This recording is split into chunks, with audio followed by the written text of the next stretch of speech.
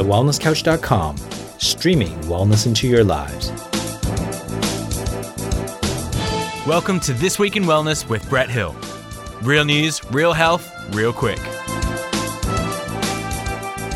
Hi, I'm Brett Hill, and this week in wellness, a small study published in the journal Circulation of the American Heart Association has shown that regular intense exercise for people with early signs of heart failure may be able to increase the elasticity of their heart muscles. The study focused on a type of heart failure called preserved ejection fraction, where the myocardium becomes more and more stiff, leading to an increase in the pressure of the heart during exercise, leading to fatigue, excessive fluid accumulation in the lungs and legs, and shortness of breath. It was previously thought that once formed, there was no cure. So researchers set to find out whether exercise can improve heart stiffness in healthy, sedentary middle-aged men and women aged 45 to 64. Of the 31 participants, 11 were randomly assigned to a control group, which required yoga, balance, and strength training 3 times a week.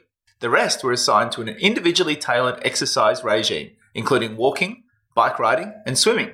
And the exercise intensity was designed to gradually increase until the participants did at least 2 30-minute aerobic interval training and 2 to 3 moderate intensity intervals a week. 12 months later, the degree of cardiac stiffness and cardiopulmonary function was significantly improved in the intense exercise group, whilst there was no change in the control group, despite their yoga, balance, and strength training. As always, the links are in the show notes.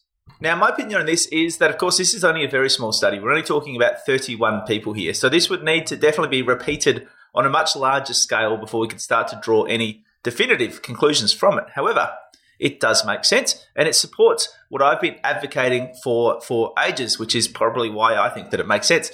But I'd love to see more study done into this, because I think as a species, we evolved doing a wide variety of movement and a wide variety of exercise. And sometimes that would be long and slow. Sometimes that would be short and intense. Sometimes that would be lifting heavy objects. Sometimes it would be dancing, So I think we evolved to do a wide variety of exercise. So it makes sense to me that would be what our bodies had evolved to require, because that was the environment that they were in. So I'd love to see more work done on this. I'd love to see this studied further so we can see just what sort of intense exercise can make a significant difference in people's heart health. I think it needs to be followed up.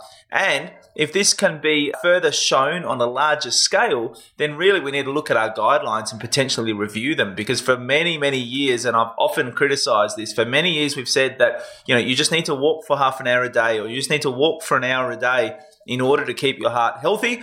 Well, this study is showing that potentially your heart needs a little bit more than that. And it's important to remember that there's a lot more to health than just heart health. And there's a lot more to the benefits of exercise than just the benefits to heart health. So if we start looking more broadly at what sort of exercise we need to do, not just to keep our heart healthy, but to keep our whole body healthy, to look after our lungs, to look after our nervous system, to look after our immune system, what does that look like? What keeps us metabolically healthy?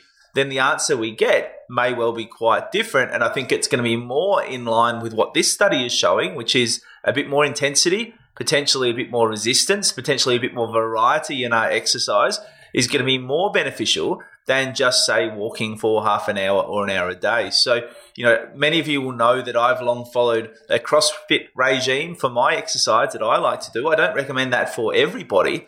But one of the things I like about CrossFit is that one of their core principles is they recommend the 10 basic CrossFit skills. And so those 10 are cardiovascular respiratory endurance, right? This is where you're walking, you're running, those sort of things come in. But it also incorporates stamina, strength, flexibility, power, speed, coordination, agility, balance, and accuracy. Now, all of those can sound a bit similar and sound like they kind of blend into one, but by incorporating those different aspects of your training, for example, by incorporating accuracy, you're now actually making sure that you really focus on your core stabilizers, your fine motor control in order to be able to accurately, for example, throw a ball up and hit a target. If you're focusing on speed, then you're focusing more on your fast twitch muscle fibers, less on your slow twitch muscle fibers. You're using different energy systems within your body. So by having that degree of variety in your movement, I think that's what our bodies have evolved to require. I think that's the best thing for our bodies. And I think if we continue to study and study further into this, it's likely we'll be able to show that a greater variety of movement, a greater intensity of movement is likely to be better for our heart and better for our body as a whole than just doing, for example, half hour to an hour of walking a day. So I think we should be exercising regularly in a way that works out much more than just your heart. You've been listening to This Week in Wellness with Brett Hill. To continue the conversation, find us on Facebook at facebook.com/This Week in Wellness. If you like this episode, please leave us a review on iTunes. And for more information about this and other projects from me, head to drbretthill.com.